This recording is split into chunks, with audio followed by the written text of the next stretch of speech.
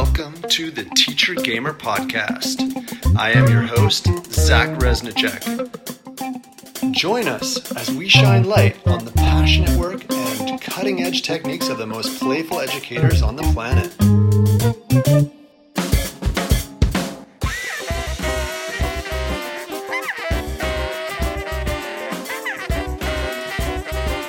On today's podcast, we have Dr. Olu Taiwo, Senior Lecturer at the University of Winchester in the UK.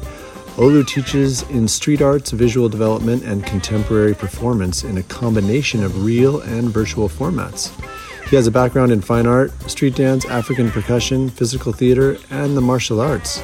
He has performed in national and international contexts, pioneering concepts surrounding practice as research. The big themes of today's podcast are play, failure, improvisation, story, and eudaimonia. As we go deeper into what is play, we start nerding out over the randomization of dice rolling, variables, control, accidents, and playing roles, and how that leads to understanding our place in the world, either through the control of editing change or being open to how uncertainty facilitates play as a way to grow. We get into how putting masks in museums is insulting and are imprisoning them as they lie dormant. Come along as we playfully explore teaching skills, applied learning approaches, and share many cultural perspectives, modern, Western, African, ancient. Welcome to the fascinating world of Olu Taiwo, a lifelong explorer of the stories our bodies tell us, movement, rhythm, character, and narrative. All right, without further ado, let's get into it. Hey, how's it going, man? Great, man. I love this background and your ceiling. This looks so warm and wonderful with your wooden, wood. It's my man cave. I love it. I had a debate when we made it at the back of the garden. It was going to be a summer house or a man cave, and so I managed to win. So basically, it's a place where I can dump all my stuff, all my man stuff. And it keeps the main building sort of free from clutter. So this is great. It's really great to hear your voice, and I really wish that you have a fantastic 2022. Well, thank you very much, and the same to you. Absolutely, it's that we've got to put 2020 and 2021 them in perspective, slightly behind us. All in terms of writing, yeah. The pandemic is a part of the global shift there. It's like it's the point in which, because I'm a great believer, not even believer, an observer of what I call kind of nested cycles. So there's my personal cycle, which essentially is like, I get up in the morning, and there's a kind of regular cycle of the day, which is kind of managed by the sun and the daylight. And then of course there are other cycles in terms of payment of various things over the month, living in a society. But of course, the monthly, and I'm thinking about the moon cycles particularly as a way of measuring duration. We have Stonehenge down here, so Stonehenge kind of marks solar cycles, which is a kind of shift in this country, in Britain, there's a kind of a shift from the moon cycle into the solar cycle, agriculture and all those kind of things. But the thing about losing the moon cycles, the solar cycles, if we really observed solstice and equinoxes as a way to mark duration in our society, I think things will be different to a certain degree. But we've gone down the calendar route of these months, and they're not even lunar cycles, which each lunar cycle has a quality that is a kind of an angle for the Earth in terms of its relation to the sun. And these, I think, are linked to larger cycles in terms of sun's transit around the galaxy, which is charted by the great cycle of Socrates and the Mayan calendar, which talks about these things in great detail. We have something similar in Yorubaland as well. So it's the idea of larger cycles, and I think with that comes, the sun is moving into a different sector of the galaxy. We're not in the same sector as it was 200 years ago. We're literally moving into a new temperature, a new something. I think we as humans have the ability to adapt if we listen to our intuitions. And again, going back to the kind of work that you're doing, reviewing the kind of educational structures and what we educate our children with, I think this is crucial. So for me, I feel 2022 is a kind of, it's sort of, now we're in a position, aren't we, where it feels like the next phase in this quite meteoric transition in humanity offers another space. But we have to take it as a society. And so people who can see these things need to be more vocal. We need to be more vocal. Persuasive, but definitely more vocal. Well, here's to being more vocal. Yes. I'm so excited to welcome Olu Taiwo to the Teacher Gamer podcast. I'm really excited to have you with us today. Friend and colleague, I'm going to let you, or should I try to introduce you? Well, I know that you are a professor at Winchester University. Yep. And please tell me what kind of professor, tell us, I should say, what kind of professor you are, and also how long you've been there, and maybe just a little bit of background of how you got there. And as this is the Teacher Gamer podcast, we are really looking at teachers who use play, teachers who use I'm just going to leave it at that. I'm going to leave it. It's an open, broad thing. Sometimes we get really into the games that teachers use, but also I think it's also about play, and play can be instruments, play can be with the body, play can be with each other, play can be with technology. So this is a really broad scope, and I'll let you give our listeners a little the treat that it is having you with us and letting you introduce what you do in the realm of play and education. Thank you, Zach. That's a lovely introduction. So as you said, my name is Dr. Olu Taiwo. My full name, for those who are interested, is Dr. Olugbenga Olushola Elijah Taiwo. That's a Yoruba name in Nigeria. I was born in London. My parents are kind of were migrants. They weren't economic migrants. They were migrants who just came because of Nigeria was colonized by Britain. My father was working with the railway in Nigeria and was coming over to do some more exams and some study in order to go back. So it's kind of like CPD of some kind. I myself was born here and raised in Britain. My trajectory into teaching, so I'm at the University of Winchester.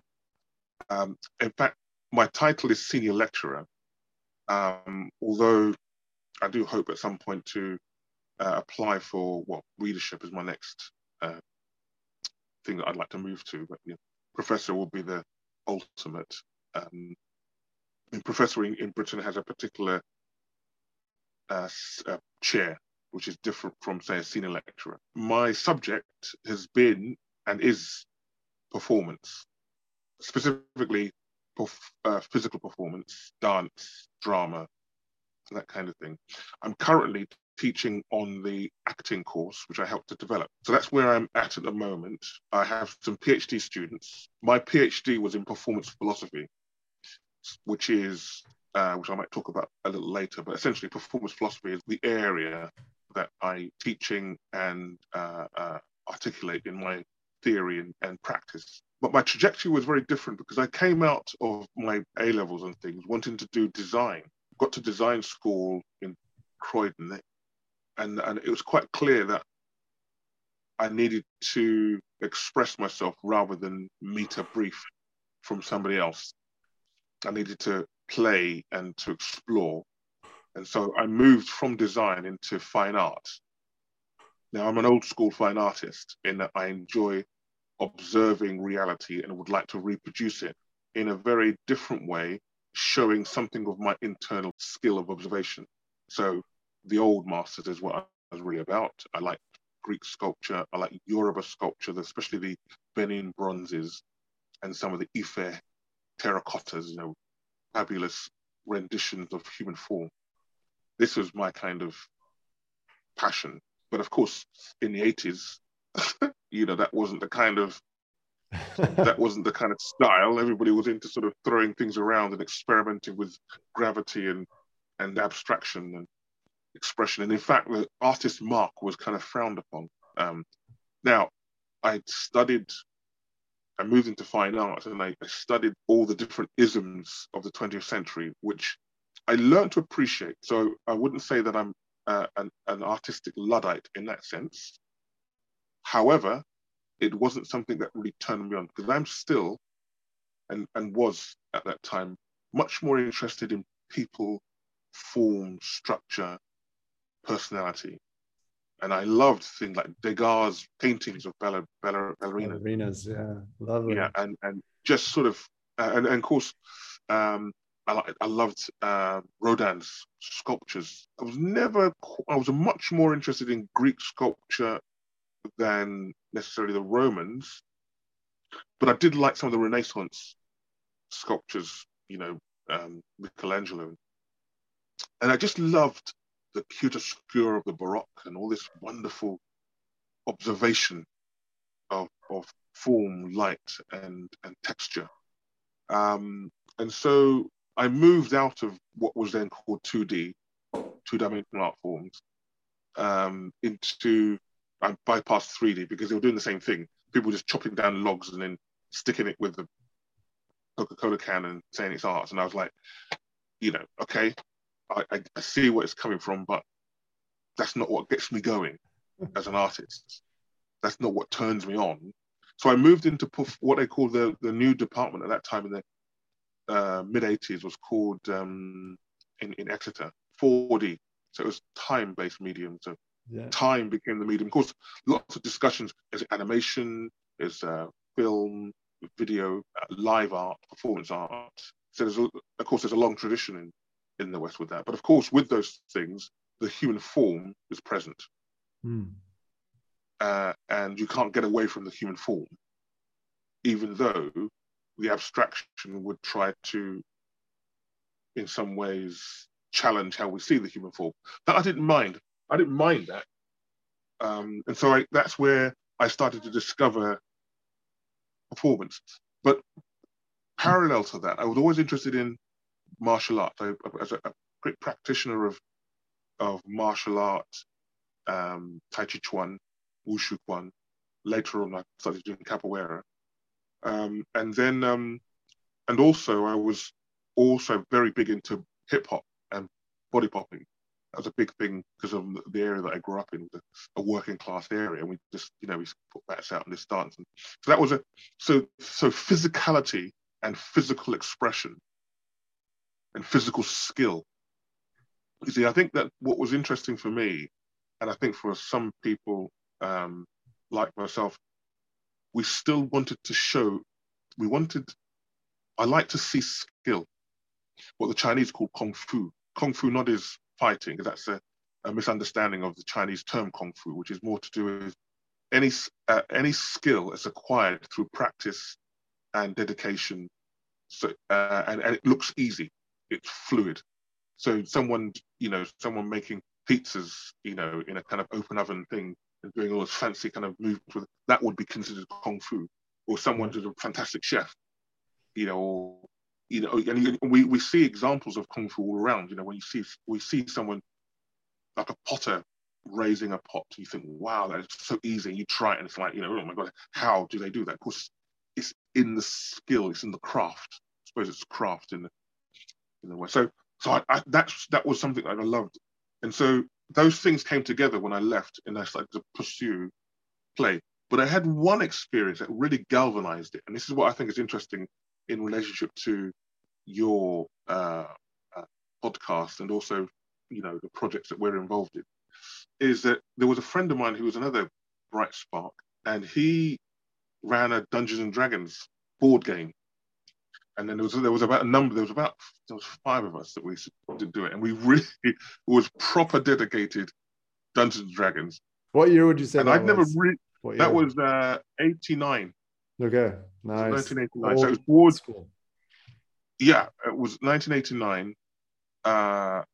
Yes, I was right at the end of the 80s. So the 80s was a transformative time for me. So it was the end, and it was a turning point in my choices, I think, because everything had kind of come together. Up until that point, it was like I was having a good time learning different skills. There was no real purpose.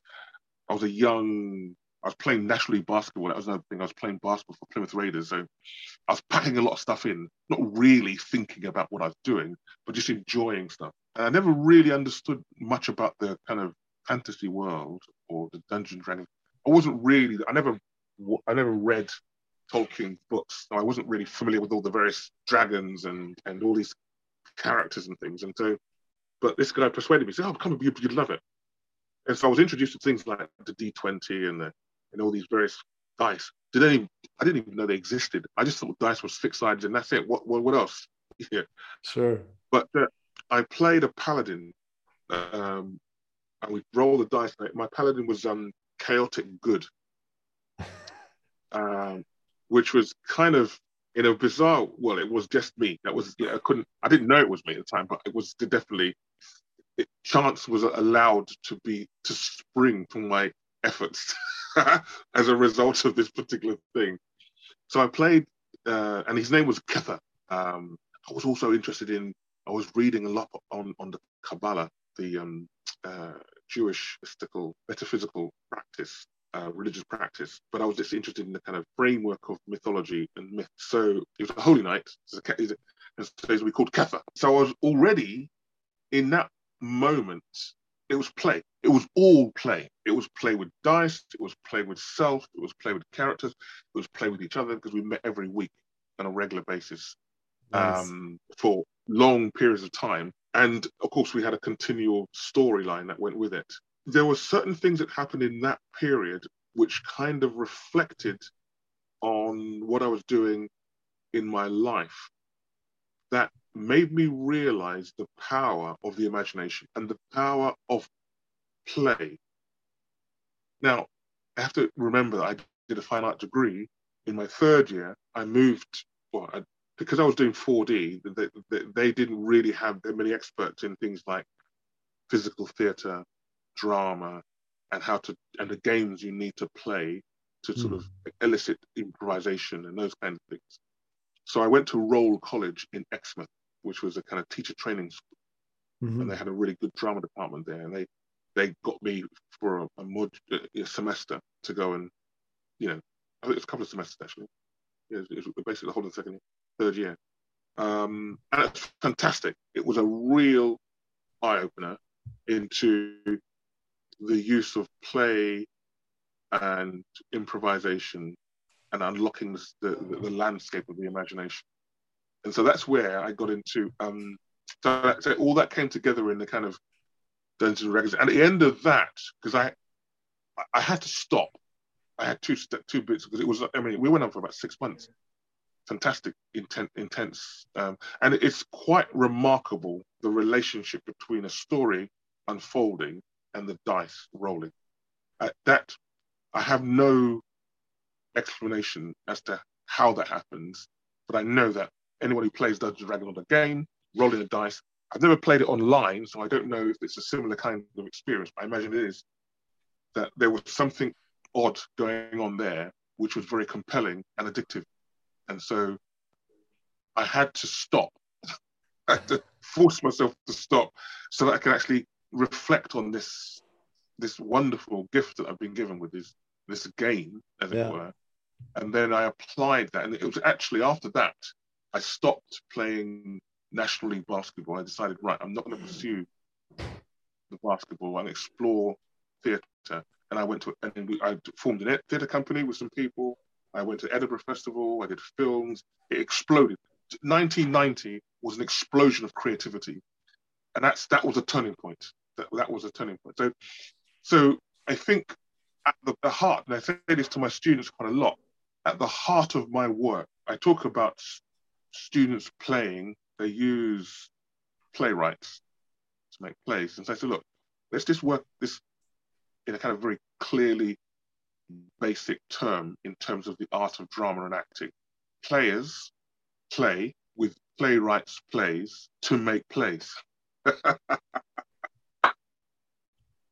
Very playful. I mean, it's just, it's players, we act in plays. We play with plays to make plays. The common denominator there is quite clearly play. Yes, sir. And so at the heart of everything I do is how do we unlock the vast universe of landscape in the imagination of each individual? And one thing I learned, and I think this is one thing that DICE is the random generator, because we have a thing in Yoruba land called Ifa. Ifa is like the I Ching. The nearest divination tool similar to Ifa is Chinese I Ching. I think Chinese I Ching has 64 characters or something like that, or 64 variations. And I think with the Ifa, it's still based around that kind of those multiples. So it's 256, 16 times 16 essentially. Yeah, it's a randomization, right? Yeah, it's completely.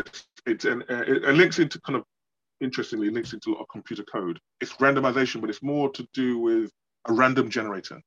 So how do you generate randomness? Because if one is tuning into the intelligence of space-time or temporal space, then one has to have a random generator so that no other influences are in there. And that's why I think the DICE is quite clever, because it's using the Platonic. I later found out that it's the Platonic forms, the 5 Platonic forms, as a way to mark DICE and then to create random generation. And that's really important because it allows for each individual to have a relationship with the moment and not a relationship with another person's idea. But I mean, you're not beholden to another person's idea. You have a relationship to the moment where all ideas are contributing. Yeah. So there's a kind of unfolding that emerges. And that's where play, I think, is crucial. Chekhov talks about this beautifully in his work as an actor. He talks about the atmosphere created by the landscape of a kind of collaborative play, which is what we as viewers love when we see a beautiful piece of work and we're absorbed into it. We don't think about its individual parts. We just take the atmosphere. There's a long answer. Excellent. I love it. That was amazing. Yeah, there's so much I could say or add or resonate with that from so many points. I have to say that the randomization around role-playing games and using the dice, because you set some intentions or you say what you're doing, like we do in life. Like I walk out the door and I go to do something, or I go to meet someone, or I go to perform something, or in my case, I go to teach something. And how that actually goes has to do with how the relationship I have with those others, what they bring, but then all the random things that could possibly happen. It could rain. I could, for whatever reason, forget to bring my lunch, which can change the trajectory of my day. I could, something could be delivered as I walk out the door just by timing and that thing I have with me, and I wouldn't otherwise maybe have it that day. And these are just all sorts of random possibilities. And then what can happen on the way to work or on the way to play, I should maybe say, to then put that into a game, right? So we change a little bit the rules, or we change, maybe not the rules, but we change the setting and the environment, and we maybe put some spin on it. We might make the tech level higher or lower. We might take it back in the past. We might put it on a different planet. We might make it the ability for something supernatural to be regular, or maybe it's still irregular. Maybe it's only something that works if you believe in it. Maybe it only works if it's brought by an item or a formula. there's so many different ways you can bring some kind of new level of circumstances.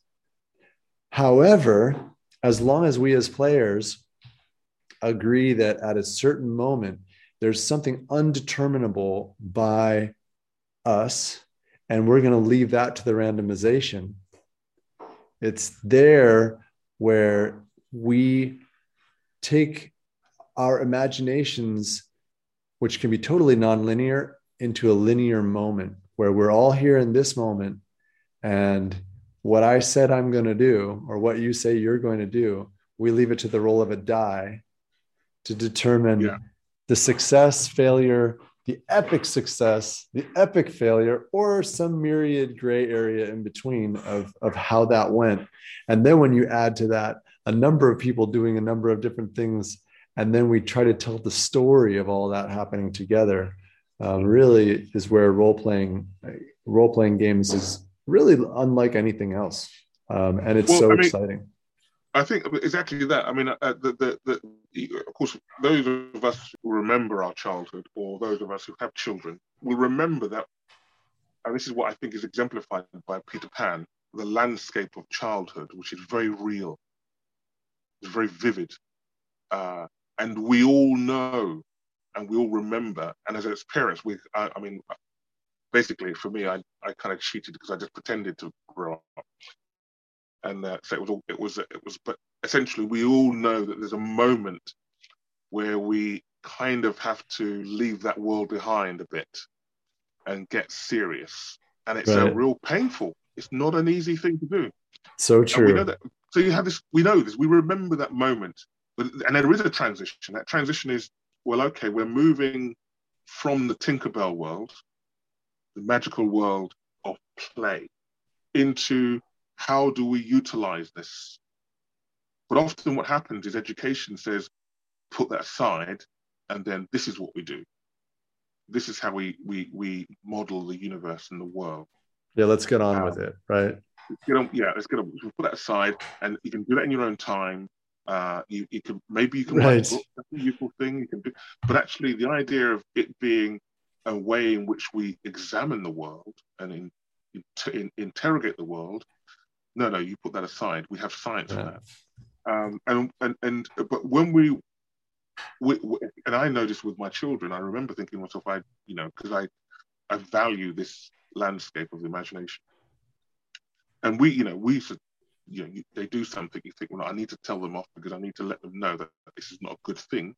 And so you end up hearing yourself sounding a bit like your parents, and then suddenly you listen to them playing, and then they'd have toys, and they'll be telling the same thing to their toys, and you think, wow, that's play. And so, and I think Winnicott talks about this beautifully in the idea of the transitional objects, the transitional objects between the child and the mother. When the child comes out of the womb, it's essentially omnipotent with the mother, and then there's a point when the mother has to leave the child, and the child realizes it's not omnipotent with the mother, and it perceives a gap, it perceives a gulf. And Winnicott talks about that. What the mother does is it gives it a transitional object. It might be a dummy, or it might be a toy, or a blanket, and then that becomes that they play with it, and that play. The playing with it, investigating it, is a way in which they try and bridge that gap between themselves and omnipotence. It's therapeutic, right? It's like exactly. So I think that just goes on until that space given by that transition just goes on. It just goes on. And then you transition from one, in a sense, support to another. I guess could we use that word? Yeah, absolutely. Yeah, and we have all sorts of transitional objects. We get obsessed with this, and I think computers, to a certain degree, how we relate to computers it should be a national debate, technology, screens, and algorithm, because that is changing the nature of how we perceive our transitional relationship with phenomena. play is crucial in controlling our sense of self, or not even controlling, becoming comfortable with uncertainty, which is, and I wrote a paper about it a long time ago about becoming feelings of uncertainty to optimize practice, or optimize artistic practice, or even design practice. And as you mentioned earlier, when you're saying quite clearly, and I totally agree with you, that randomization is how you meet the moment. So as you move through each moment, there are so many different variables that can change. And if you want to control those variables, then you edit out any possibility of change that could be beneficial or expansive. And whereas if you're meeting each moment with change, then you're comfortable with uncertainty, then the sense of improvisation and noticing and being aware of and then playing with becomes much more exciting, I think. And so I think that the role of play, and the role of exploration and uncertainty and chance, that inner landscape is our way of investigating and understanding the world. And any scientist will tell you that actually a lot of discoveries come through play. Will come through play and experimentation and accidents. And penicillin was not something that came just like that.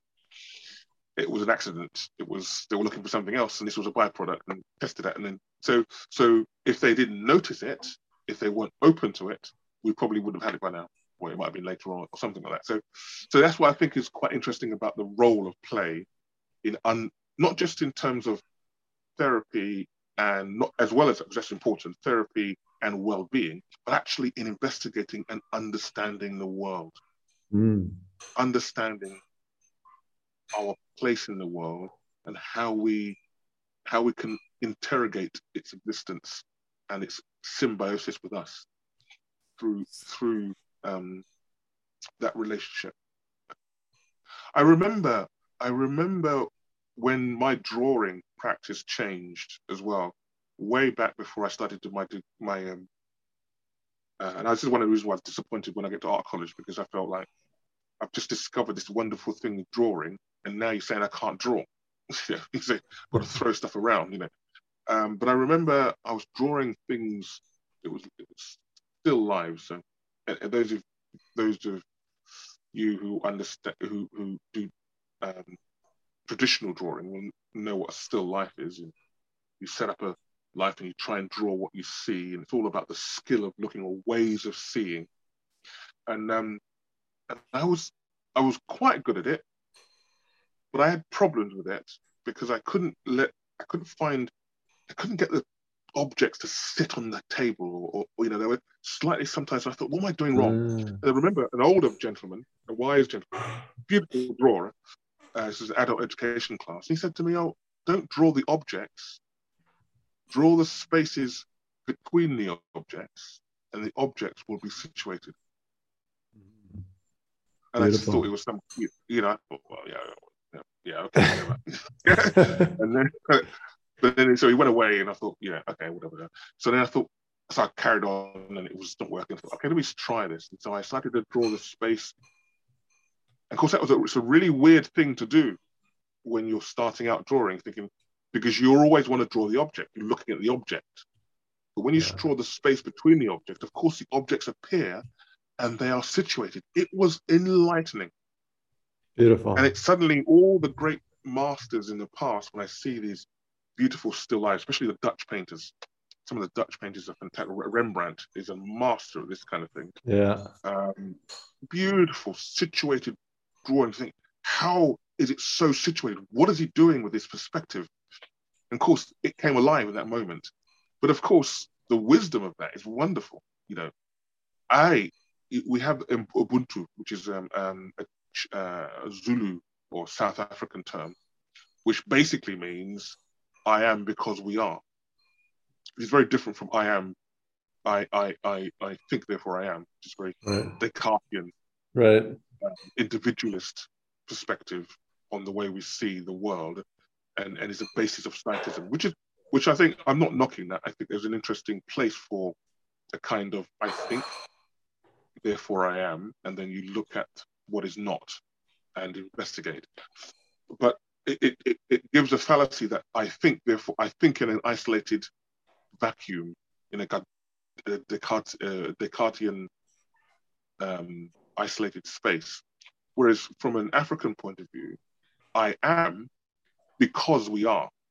And in fact, there was a particular philosopher in West Africa, Nigeria, who kind of expanded it and said, I think this is a really good way of looking at it, which is the complete cycle would be, I am because we are, since we are, therefore I am.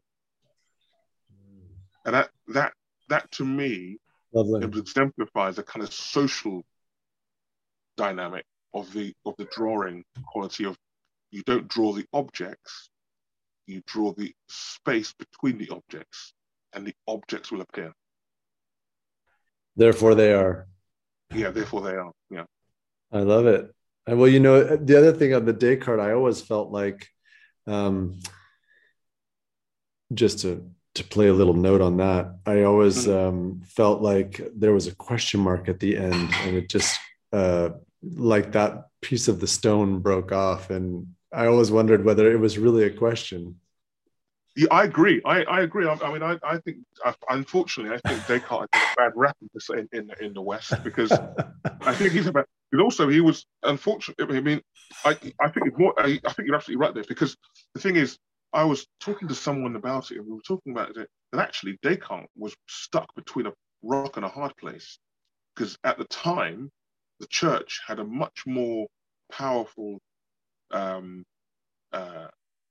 sway on how we perceive and construct the inner life.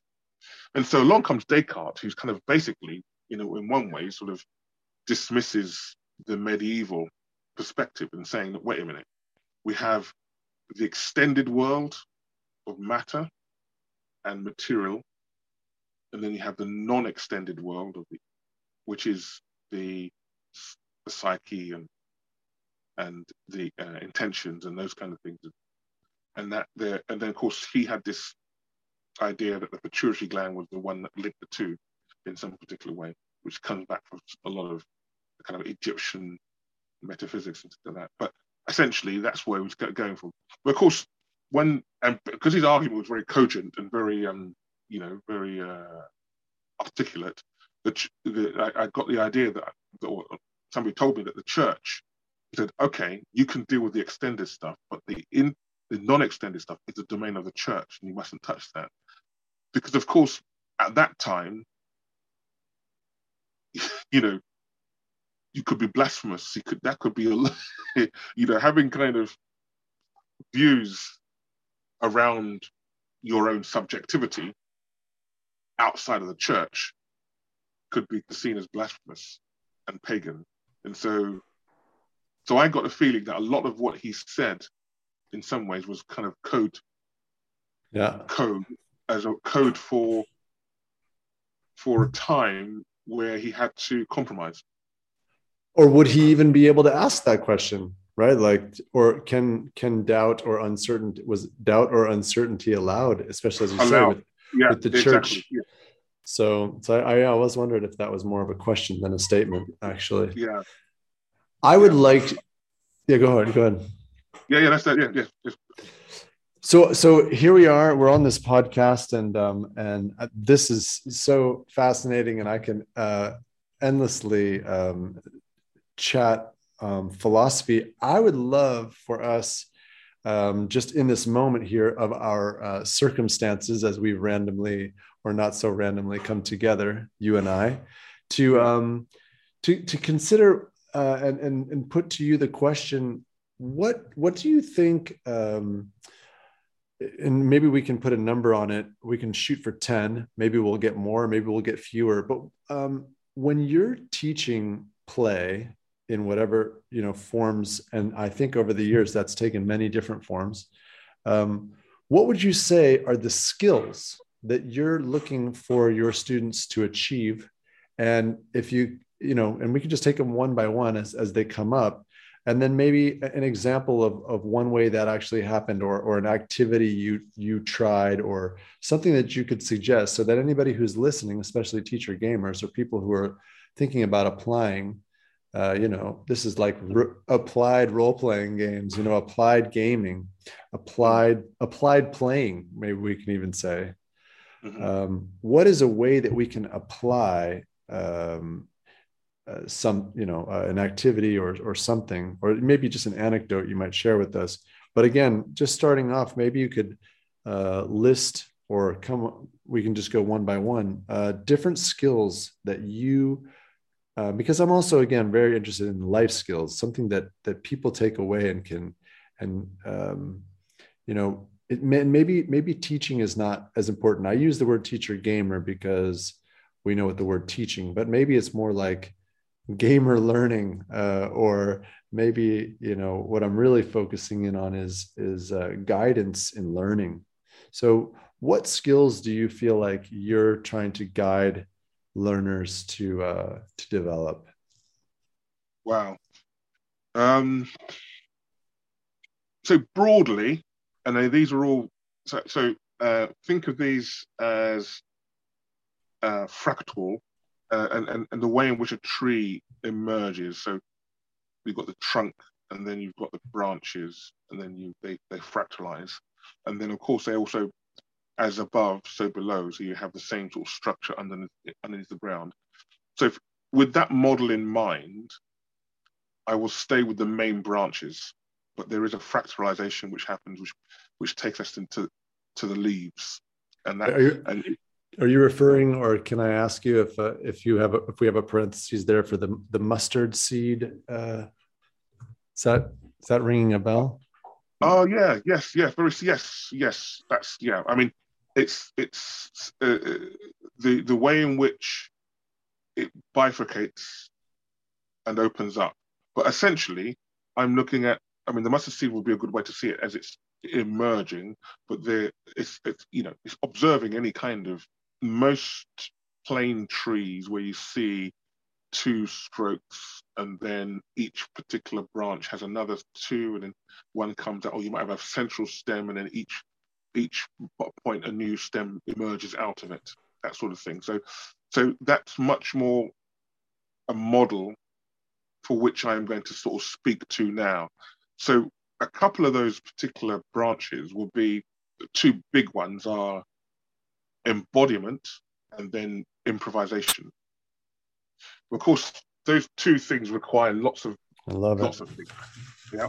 So, but embodiment, and in with that comes things like being immersed in the activity, and also some really good work done on the nature of flow, where the embodiment and the improvisation takes two things. Embodiment is the physical engagement in the situation, and therefore in things like alignment, how you're sitting, your physical contact with the world that you're engaging in. But the improvisation is not blocking. It's not blocking situations. If you have a block that prevents progress, or it stops opportunity. Keith Johnson, and his book is called Impro. Just Impro, plain Impro. It's an old book now, beautiful book, very, very, very subtle, and it talks about improvisation, and it talks about I think there are actually improvisation societies as a result of the book, but I think, like all those things, I'm wary. I don't know about them, but I'm wary, because I think when you start to codify it, you lose the very nature of what he's talking about, which is spontaneity and responding to chance and responding to things around you and being alive to that. So he talks about yes and rather than no. No blocks, or if someone offers you something in an improvisational play, and you go, no, we're not doing that, or you block it, then you prevent any possibility of that flow moving on. Whereas if you go yes and, we might go yes but, or you might go yes as yes so. These are where the flow has tributaries like a river to go down. So improvisation, I will say, is crucial in play, and all the kind of attendant capacities. But also with improvisation, it's about losing oneself and losing ego, because the ego, which is a very powerful tool, but the ego is what blocks, because it's like, no, I'm not giving you chance to own this moment. Oh, I'm in charge of this moment. Whereas when you're playing, no one's in charge. The moment is unfolding. Right. Ownership is a real problem. Again, this is not, no one owns anything. The idea of being an individual, isolated individual, I mean, so this is one of the criticisms of individualism. I mean, it's great for marketers and a market because you sell to an individual, but we're not individuals. That's why you have people who have massive fridges next door to each other. And you think, well, I only use 20% of my fridge. The other person next door uses 10% of their fridge, and we've got all this capacity, whereas we could actually share it. But it's not, doesn't work. We have people in big cars driving up the roads, and there's only one person in it. I mean, that's what you get with capitalism, is desensitizing to the possibility of we and sharing, and playing. So improvisation and embodiment, again, opens up all sorts of things about how we're situated. Ergonomics. I think, imagine a number of gamers, which I think is fantastic. The extreme could be, well, I'm in a game and I'm going to just be on it for 3 weeks, not doing anything else, and I'm not eating, I'm not getting up, I'm not going outside because I'm so absorbed in the game. Well, it becomes problematic because you're not getting sunlight, you're not getting food, you're not looking after your physicality, and so therefore there's a payoff there. So that's on a kind of very extreme level.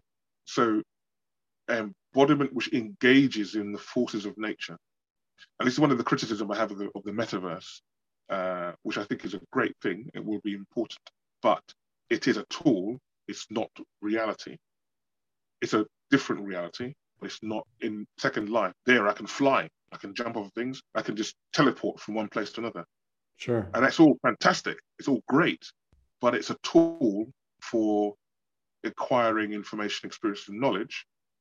But I can't do it in my man cave.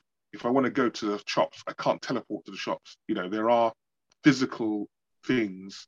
So embodiment is really making sure that we understand that distinction and how they merge. So for me, those are two things that are really important. Other things which I think are really important is skill acquisition. We all like to develop skill acquisitions, and I think a lot of games have this thing. That's one thing I loved about the relationship between chance and skill. If your skill is too easy, then we no longer want to play because it's not challenging me and it's not challenging us anymore. If it's too difficult, it's so random that it's just by chance, then there's no need to play because there's no feedback. Whereas a sweet spot between challenge and chance that I think is really beautiful. And I know this when we played National League basketball, and if you play any game, whether it's basketball, board game, or you're playing with your friends, that relationship between chance and skill is what's exciting and playful. I had one experience in basketball which alerted me to this particular fact. I remember I was playing against Ed Boner, who was a Sudanese international. I'd watched him on television when I was at school, when I was in London. But this time, he was playing for Liverpool. I was playing for Plymouth Raiders. We went to Liverpool to play them. This is in the kind of equivalent to the Champions League in football, sort of, second tier. So there's a Premiership and there's a first division. We were in the first division. We went up to sort of Liverpool. And Liverpool at that time were a Premiership team that had been demoted into the first division. So they were a really good, tight outfit. And they beat us by 30 points. And so we came back. We won quite a few and we lose a few. We're about mid-table, so that was okay. But they came down to Plymouth for the return match. and I was charged to mark Ed Boner. And I had one of those games which I have no memory of it almost. It was like I was in this hollow space where my recollection of it is like freeze frames and sort of slight movements, and then suddenly I was over here. So there's almost gaps in my memory of it. But also it was ease. It was like I was in a floating ease. Everything was so easy. The hoop seemed to be huge. And so putting it in the hoop didn't seem to be an issue. Just like you just put it in the hoop. It was a very strange experience. And in that match, I scored, like 27 points. I kept Ed Boner down to a particular, and we won by 3 points, which was a shock result in the league at the time. But I remember going back into the dressing room, I was shouting, screaming, ah! And I remember going into the change rooms and sitting down and was very, very upset because I was not in control of what happened. But I experienced flow. I experienced something had happened, and that relationship to his chance, relaxation, and I don't know, all sorts of things which happened, which meant that my body was at ease. And I knew that I didn't have the skill to reproduce that moment, or that I needed to change my relationship to practice, because it became very clear that in order to do that week in and week out, I needed to be training a whole lot more. And it made me think about the Premier League sides. And also at that time, Michael Jordan was the big news in America. And I just thought, I really had to think, oh my goodness, I now know what he has to do to just suddenly step into that flow space. So that was a great, I mean, I still, my game improved vastly, but that was a one-off. That's when I knew that, well, am I prepared at this particular time in my life to do that? Or do I want to explore what this flow space is? I had been doing Tai Chi with the master, and I thought to myself, I think I want to explore the flow space and that flow state. And that's really basically, that was another turning point, actually. If the Dungeons and Dragons moment was something which made me go, okay, there's a randomized structure that allows this new space to emerge. Fascinating, really interested in this. Then the game against Ed Boner was physical. That was the physical. So one was imaginative. The Dungeons and Dragons was the imaginative, because you can't block. If you say something and you roll the dice tells you. You can't say you can't say, well, I did it. If you get if you roll a D20 and you go, right, okay, I've shoot an arrow at this particular goblin. If I roll a D20, if I roll 20, then the arrow goes straight to the head. If I roll a 1, then I miss the target. It bounces up and hits my foot. So ridiculous. So I mean, there's something about that beautiful sweet spot between chance and uncertainty and skill. So that was skill acquisition, which, by the way, I think that is absolutely a wonderful and lovely skill to teach too.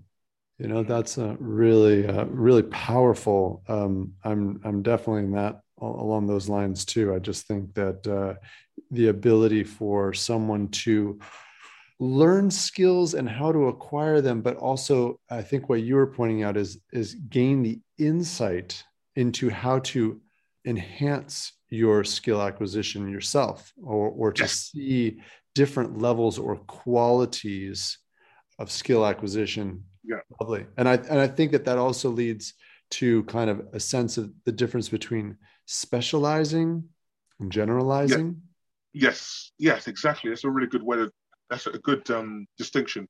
And this is why I think often I know that my work and discussion often range from philosophy and theology and religious studies without any kind of denomination. I'm not interested in denomination. I'm quite tired of it because it's like, no more denomination, please. Let's just get to pure spirituality. Let's go to the thing now. There are no names. Take off the training wheels. That's what I would take off the training wheels. Yeah, just forgive. It's had enough now. It's done. So that distinction, I think, is great. Partly because I think we are as learners and facilitators, or you could say teachers. I mean, teaching is a word which is problematized because it can sometimes be seen as something, I'm going to give you something and you'll be beholden to me for it. Sure. That is the problem. Actually, that's the problem with the word teaching. Sure. Rabbi has a similar kind of thing, but rabbi, I think, or guru too. Guru has a similar, yes, it has had a thing. So it's sort of like there's a bit, and I think although there is a respect for elders and learning, I think it's important. I do think elders are important, and I do think people who can facilitate, as it are also important to be revered in some way. So I'm not knocking that, because some of the people I revered, like Jesus and Muhammad and Lao Tzu, these are with their words, not the interpretations of the people, but their words. You think, hang on a minute, yeah, we see wisdom. And there's a wisdom there. And one of the things that I've always loved about Jesus is, so outside of Christian denominations now, just looking at his words and what has been written down. Again, we don't even know how much that has been doctored over time. So, but even so, they still shine through in some way. And one thing you get is someone who, whenever they were asked a question, they never gave an answer. Mm-hmm. They gave a parable. Now, what does that mean? It means that the person who listens to that parable has a chance to discover.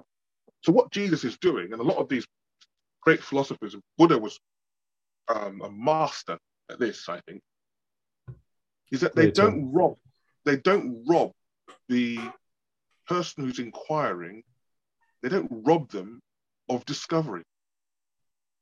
If I turn around and say, I'm going to teach you this, and then when someone says to you, oh, where did you learn that? You say, oh, that person taught me. Whereas what Jesus is always doing is like, I will provide you a pool of water and you will find it.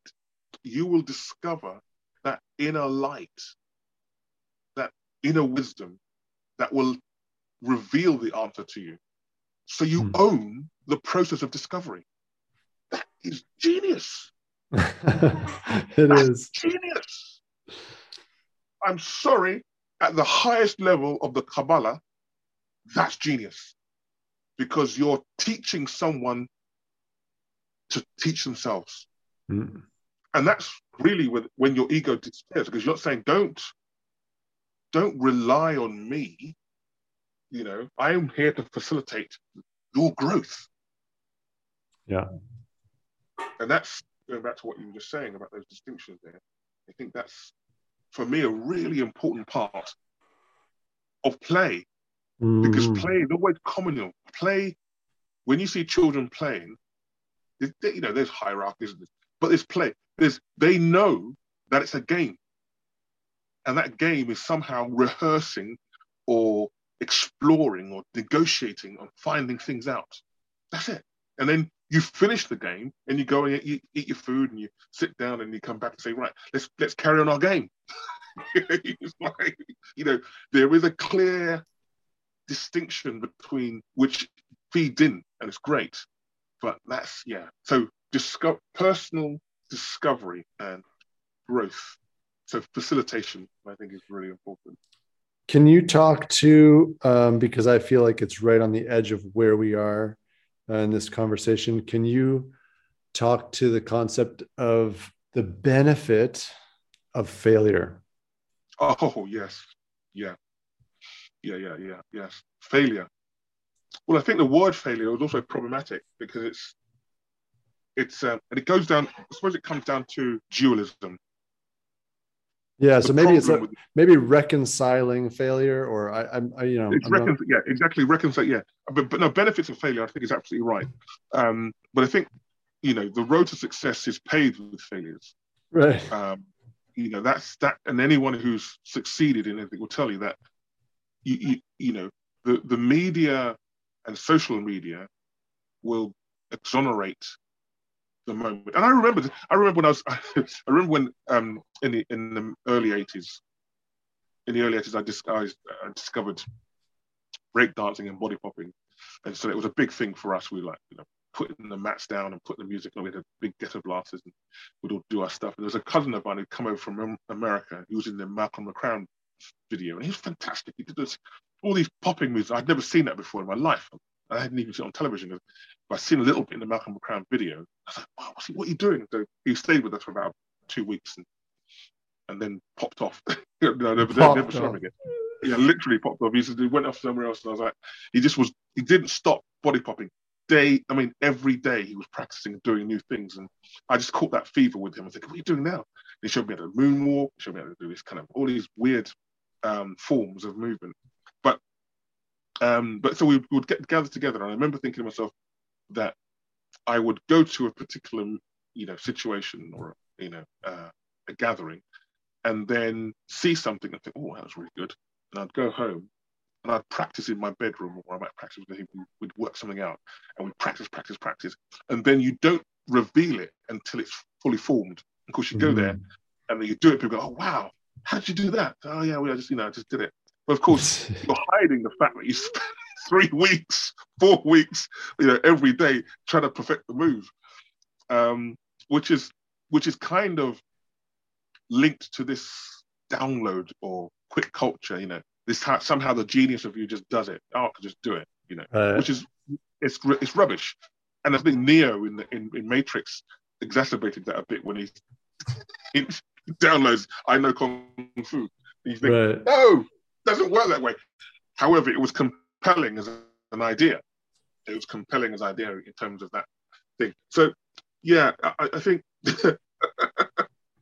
but failure is crucial to growth. I always feel like there's a kind of slowed quantum thing going on. This is it's only speculation on my part, so it's not a really fully formed idea. So I'm just rehearsing this idea with you now. But it's a bit like when a plant's growing, it sort of, you feel like it tests all the possibilities almost in the quantum, all at the same time, and it knows which is the easiest one, and then follows the most flowed path. So testing, and you see I remember when my son did the crawling thing, and you watch them when they go into a new space and they're crawling around, and you see them just testing things out, picking things up, dropping, and then if I took a time lapse film of what they did in that one moment when we've arrived, you'd see them literally cover the whole space, testing things out, trying things, and when you stop them from doing it, they scream. Right. Well, because we go into a space and we have to fill it up. We have to go into it. We see that most. I don't know if you where if you go. I remember I saw there were 2 experiences where I had. One is when you go to a tundra where the snow falls heavily for the first time, and you see pure white snow around. Oh my God, virgin snow. The first thing you want to do is run around, right, and just try and build stuff, because you want to somehow inhabit this pureness out there. And the same thing with the desert. I was filming in the desert, and there was so much sand. I remember we just walking. You just want to somehow take in this uniformity, which is so beautiful. And that, I think we are compelled to experiment. And with experimentation, you learn from what doesn't work. Mm-hmm. That's the key thing. I think that's the key thing about failure. Is failure isn't failure. It's it's experiment. Right, that doesn't work. So therefore, what can I learn from that to try something new? How do we set up situations for students, learners, where they can feel okay? I mean, I'd love for you to talk to this. I feel like I should, and I do ask this of a lot of people, but I feel like what is a working activity where people can have fun failing, but get something out of it? And one idea behind that, at least for me, is when they fail, they can enjoy it. And I'll just give a little anecdote from today. So today I'm in my 3rd day of camp. My camps are they're 5 hours each day, and today's Wednesday. And for the first time, the kids entered in game. They went into play, and they don't always So we started out in a marketplace.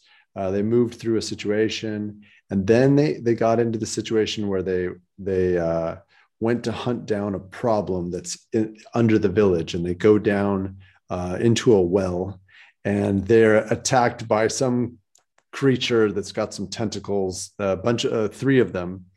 And I was overseeing two different groups playing. And so there were two dungeon masters with each group, and there were 4 or 5 players in each group.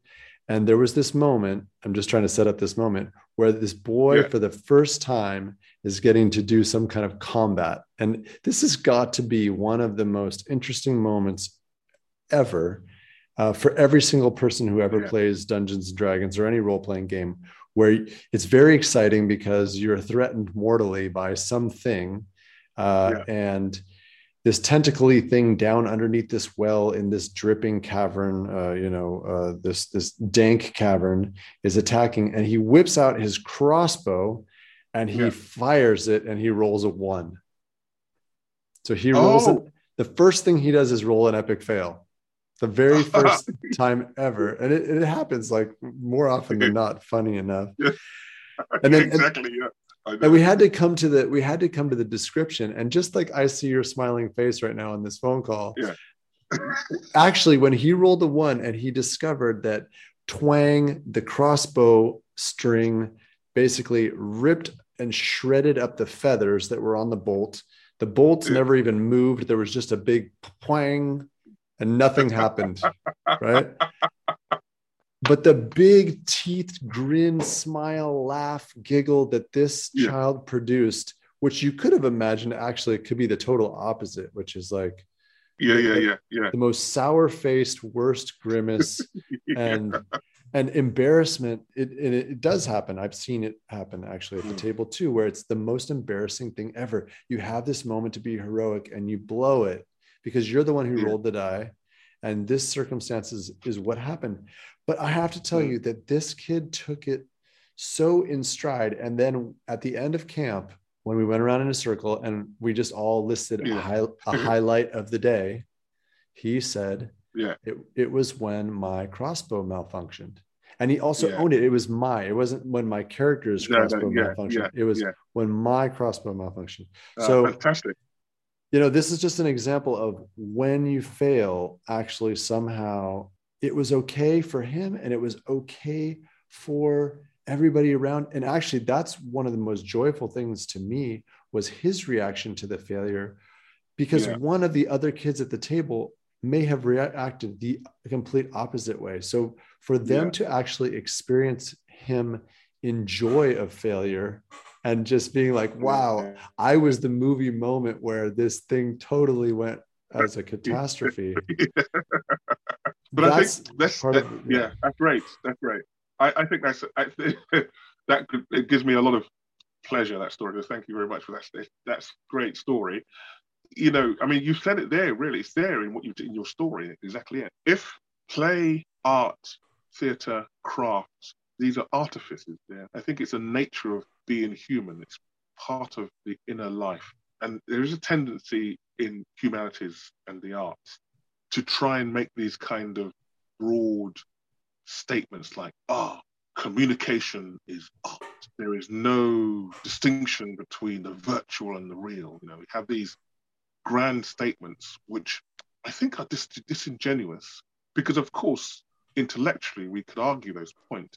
But in reality, and this is where children understand this clearly, the child knows the difference between their game space and playtime and what they have to do, the chores and going and physicality. And there's always this relationship. And that distinction, I think, is very important. It's like the distinction between waking state and dream state. The dream state mixes memory, observation, and the land of the imagination in the same way play space does. Play, we mix memory and imagination and just make believe. Chekhov talks about that in his work. It's like the land of make believe, things which are made up, which is very different from Stanislavski, who was all about trying to excavate your memories to try and use the kind of sense perception of that in your character development. Chekhov was saying, yeah, you have that, but you also have the challenges of making it up.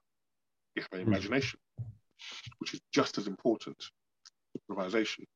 Improvisation requires failure. It's not I like that. Yeah, it's true. It requires it. It can't. It's impossible to just know what you're doing. If you're driving somewhere for the first time, if you think, oh, I can't find it. My first house I knocked on, I couldn't find it, so therefore I'm going to give up. Well, that thing you want might be just next door, or it might be just down the street. And just because your first attempt was wrong, you've abandoned the whole thing. So that's one thing. But I think what's interesting about failure, and what you're talking about in that context, is that you have the narrative failure, which is something which builds up. And dice really does lend itself to those large, epic narrative failures. And when they're done as a narrative, what you're left with is a story.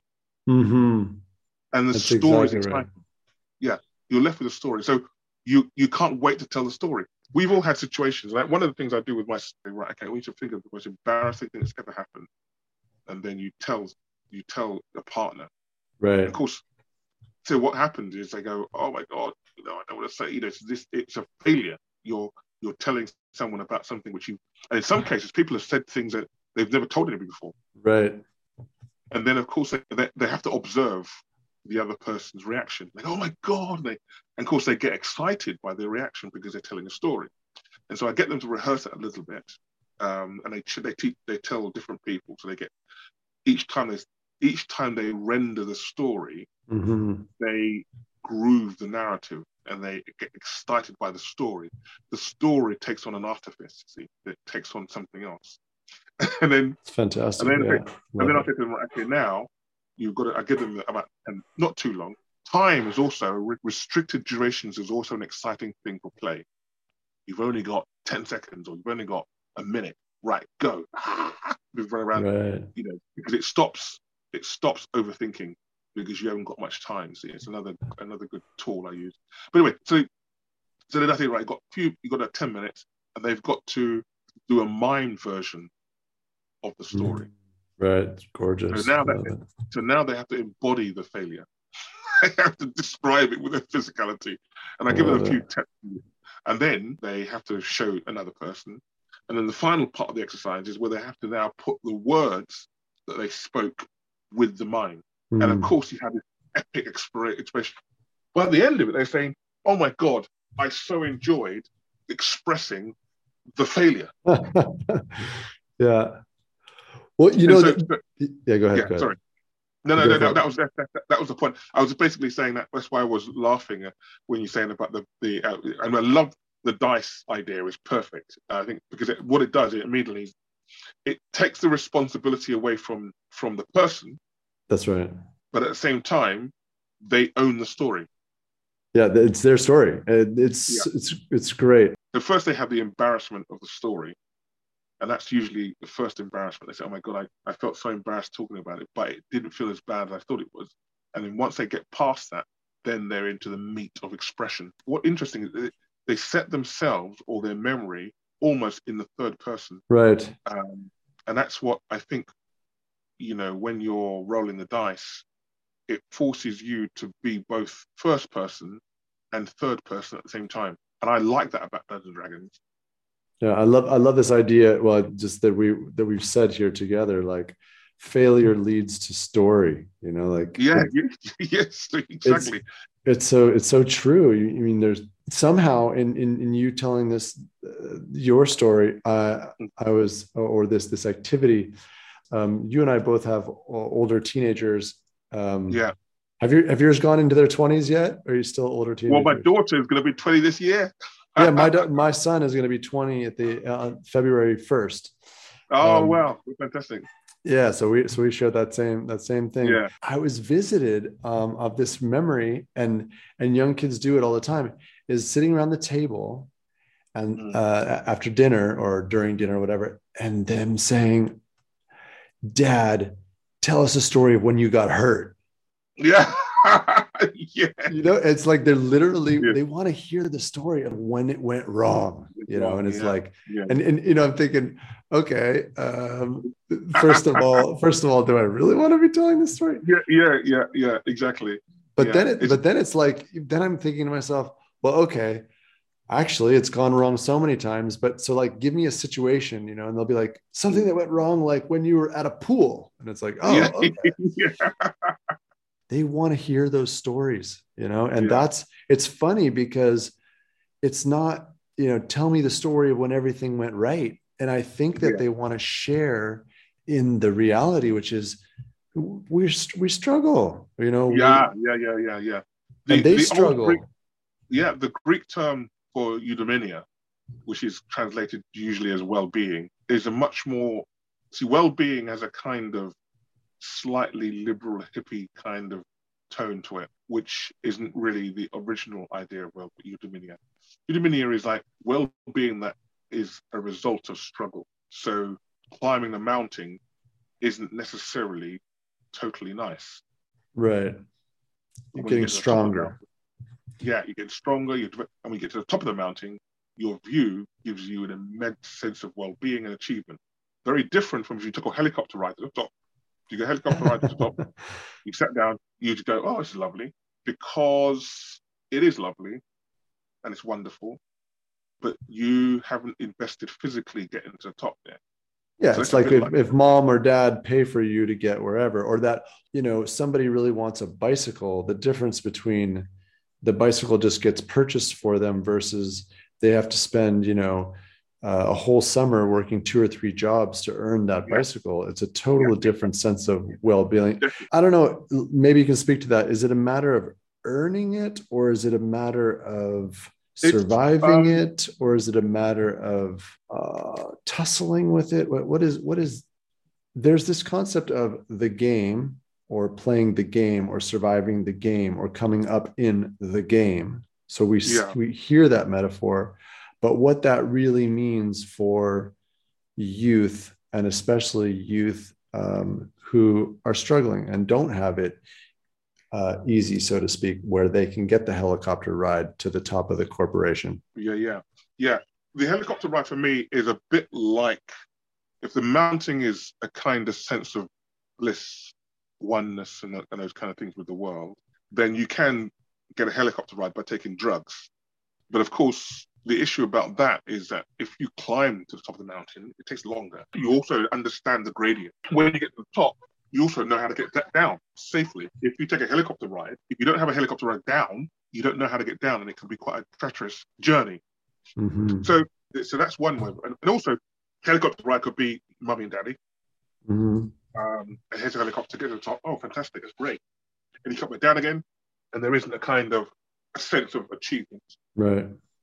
So eudaimonia, I'll spell it for you. It's EUDAIMONIA. I almost said it right. Okay. So yeah, I'll spell it again. EUDAIMONIA. So eudaimonia is a Greek word, literally translated as the state or condition of good spirit, and which is commonly translated as happiness or welfare. That's kind of how it's used. Mm-hmm. And Plato, for example, and Aristotle, they talk about what is it that we need to do to produce well-being and happiness within a civic society. So part of it is like, how do we engage with struggle? Mm-hmm. So it's not actually overcoming struggle or even having expectations about the nature of the struggle. I think often we have qualifying thing. Oh, your struggle is less than my struggle. So what you got to worry about? Mm-hmm. Again, what I think is really good about the great masters was very clear in that attachment causes pain. Mm. And so therefore, processes by which we let go and allow ourselves to be rather than to have or even to do, then we are released from a kind of the pain of attachment. So I mean, it's beautiful in some ways because it's very simple. If I'm holding on to something, mm-hmm. And someone's trying to pull it away from me, there's pain in holding it on. Mm-hmm. And if they're stronger than me and they rip it from me, the ripping is going to be painful, and I'm going to recoil from the loss. Whereas if I am not attached to whatever I'm holding, if someone's pulling it away from me, I would let go, and there will be no pain, and there will be no pain of loss. This is hard to do. It's hard to do though sometimes, right? I mean, hey, that's again, eudaimonia is work, because right. it's the engaging in the struggle. Right. What is the struggle that we have to engage with in order to rise above, or to find that well-being and happiness? So well-being and happiness isn't just something about, because if you say to a drunk, someone who's got an alcohol dependency, and you say, what makes you happy? They're going to say a bottle of whiskey. Or if you a serial philanderer, say, oh, what makes you happy? Oh, meeting a new woman. So actually our psyche and our habits are not the best guide when asking the term, what makes you happy? What is real well-being? And that's what I think eudaimonia opens up. It's more than just happiness in its kind of simplistic sense. It's more, how do we engage with the struggle? How do we engage with those things that release us from either an egoic dependency or substance dependency, or even a desire to overpower or to be overpowered? What about when we're in a situation where we don't have the support, or we don't have the self-esteem, when, as you say, maybe the people around us are playing the game or part of the game, and even trying to get others into it, which can also be a dangerous game itself too, right? Just to kind of look back at our conversation, we talked about embodiment, improvisation, skill acquisition, personal discovery, benefits, reconciliation of failure. We come to this concept here at the end of eudaimonia, how to engage with struggle. So how are youth going to be moving into their own identity? Maybe that's the word I'm looking for, is how do youth move into their own identity when faced with the game of life, the game of the street, but also needing something like playfulness and the game of surviving, but with a sense of humor and not just bearing it or existing. Like, how do we live? And that's a little bit of weaving in that concept of the letting go of attachment, so that it's maybe not so painful, but without becoming numb. I guess I'm worried. I want to see that play helps people get into their lives rather than just completely detaching and becoming numb. No, you're well, I mean, this is a very difficult question, and I think it's something but it's because it requires context. For example, I remember when I was growing up, we used to have, I'm not sure we have this so much now, because it probably wouldn't survive the health and safety checks that we all have to go through now. The Ofsted. But we used to have these adventure playgrounds. Mm-hmm. And adventure playgrounds were fantastic. And it was a place, if you were a kid that was marginalized or you slightly hyperactive, you'd go to an adventure playground and you could paint stuff on there, you'd build stuff. And it was all probably very dangerous, but I mean, and there were some accidents every so often, but it was about a place where you could take risk. Taking risk, thank you. Great. And I think that, but it's risk safely, because of course, and this is again how we measure risk. It comes back down to this thing we were talking about before, about how we manage skill and uncertainty, how they blend. An adventure program was actually had ropes, people just swing off stuff, and there'll be sand pit and lots of graffiti, and it actually had a particular style. It was very urban. Mm-hmm. It's an urban kind of area, and it was a cool place to go, and it was a chance to be introduced to different things, and that would be an environment for youngsters to bridge that space between play and maybe responsibility. I mean, it was never quite perfect because, of course, it also became a place where people met, but it was better there than on the street because at the moment, I think a lot of young people who are struggling have been marginalized from school, roaming the streets, but they can't go anywhere. They're not allowed to go into shops, they're not going to there. So they have nowhere to go. So they're excluded and they are left out on the street. Because there isn't a place they can go to. Oh, right, okay. This is a place for you. The adventure playground used to be, or the youth center where you can play table tennis, or you could play, there were things you could do where you could increase your skill. As a young teenager, I was reasonably bright, but I liked acquiring skills, physical skills, football, basketball, We like to play. We want to use our hands. I have this thing called the Golden Triangle, which is part of my book, part of my title of my book, which is called The Return Beat, Interfacing with Our Interface, a spiritual guide to the Golden Triangle. And the Golden Triangle is essentially the voice expressed through song, rap, poetry, spoken word. So it's the voice. That's the one point of the triangle. And then the next point of the triangle would be percussion and the hands. So use of the hands. So that could be sport, table tennis, darts, drumming, music, strumming, manipulating, making. So it's the hands. You've got voice, hands, and then the third point of the triangle is the of movement, motion. So it's a dance, body communication, body language, movement in terms of sport. And this is something which is deeply African. It's through the Golden Triangle that we pass on knowledge. That's how knowledge is passed on, through ritual, theatre, mask wearing. Mask was never meant to be put into museums. It's a Western trophy cabinet. Right. The trophy cabinet is an insult. It's an insult to masks. It's an absolute insult. And we've been silent about it as Africans. We allowed the West to go, oh, look at this interesting anthropological studies. Dead ends of humanity. It's an insult. Masks were never meant to be seen like that. They were meant to be worn and performed. That's it. And they're dead in cabinets, or they're dormant. I wouldn't even say they're dead, because once you put them on, they come alive. So they're in prison. And if we were to we could loosely say, for example, ways in which different parts of the world emphasize transmission of knowledge.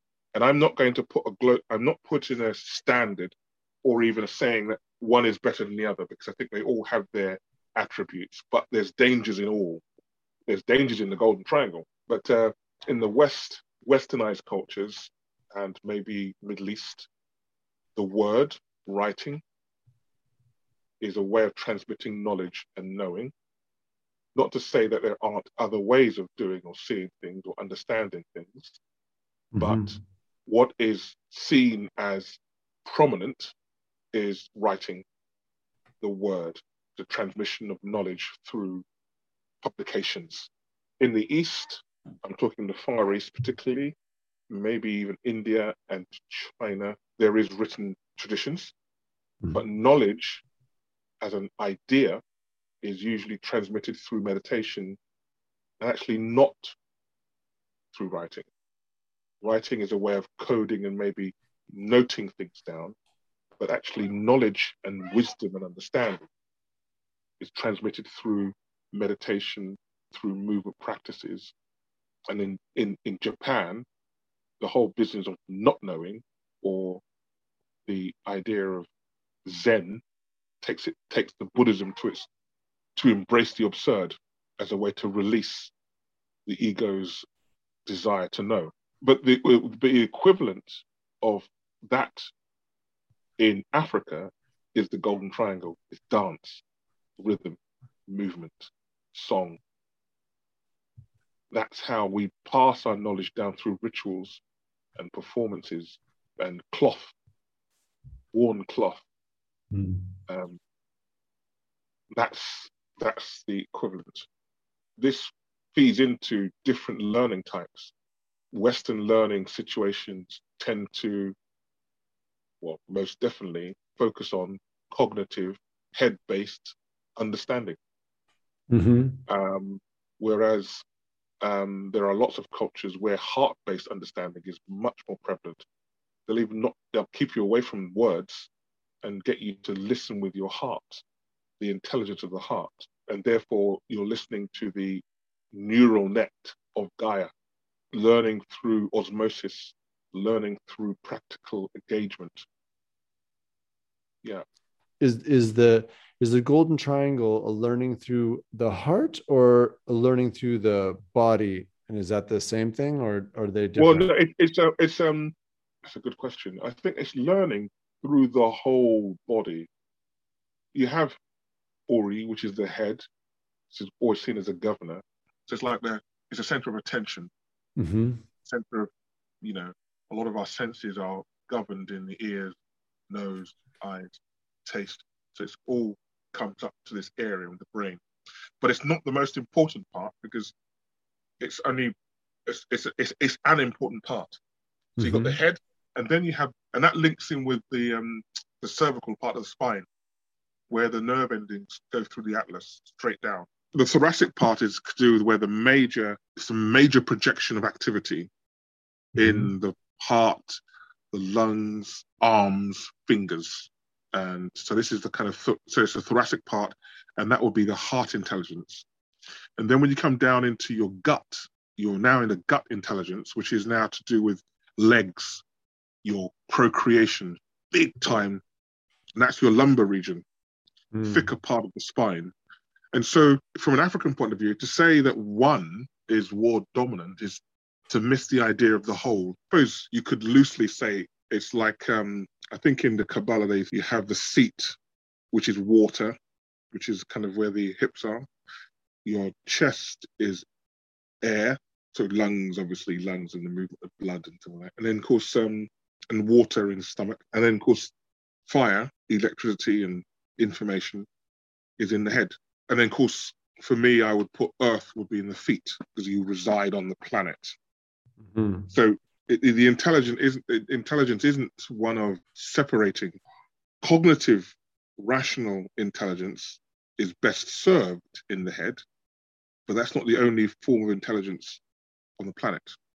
And also, I think, when the Nubia collapsed, with the Aksum coming over, the Christians coming over, and Romans had really taken over Egypt, we managed to keep that area, Kemet, for quite some time. And then, of course, a lot of us migrated from the east to West Africa. They went from the Nile to the Niger. It wasn't called the Niger then. But part of that was, we were resisting. I mean, Nubia had its own writing system, which is based on a kind of Nubian hieroglyphics. There was a desire for Islam and Christianity to get rid of paganism. And so a lot of us just said, well, we're going to move away from that and move away from writing, because what writing does is it favors sitting down and cognitive activities. It doesn't favor engaging with the environment, with your body, you see. You're listening to the rhythms of the body, listening to the rhythms of nature. I was talking to a friend of mine who's in the special forces, and we often have a particular, because of my martial arts, and also we've grown up together. And he was saying something which is very interesting, where he gets really angry with films on these particular things, because before you go on a jungle expedition, or you go into something which is behind enemy lines, you would only be washing with water for about 2 months beforehand, to make sure that you have no smells other than your own body smell. And also, you would be taking a particular drug which will make sure that your stools will be virtually solid, and you take everything with you, because you'll get some trackers, particularly in the bush, some junk in Africa, and in places in Indonesia and those places in that way, that can smell you a mile away. Right. most of us can't even smell around the corner. Right. If you live in a city, we like to get that kind of smell, Or if you do, we've lost the ability to distinguish. We go to supermarkets to buy stuff. We can't even. We've even lost the ability to smell if something's gone off. We rely on packaging. Right. I mean, I've tried to keep those things because I'm interested in how we do them, and Sure. and but that's just because I'm a geek like that.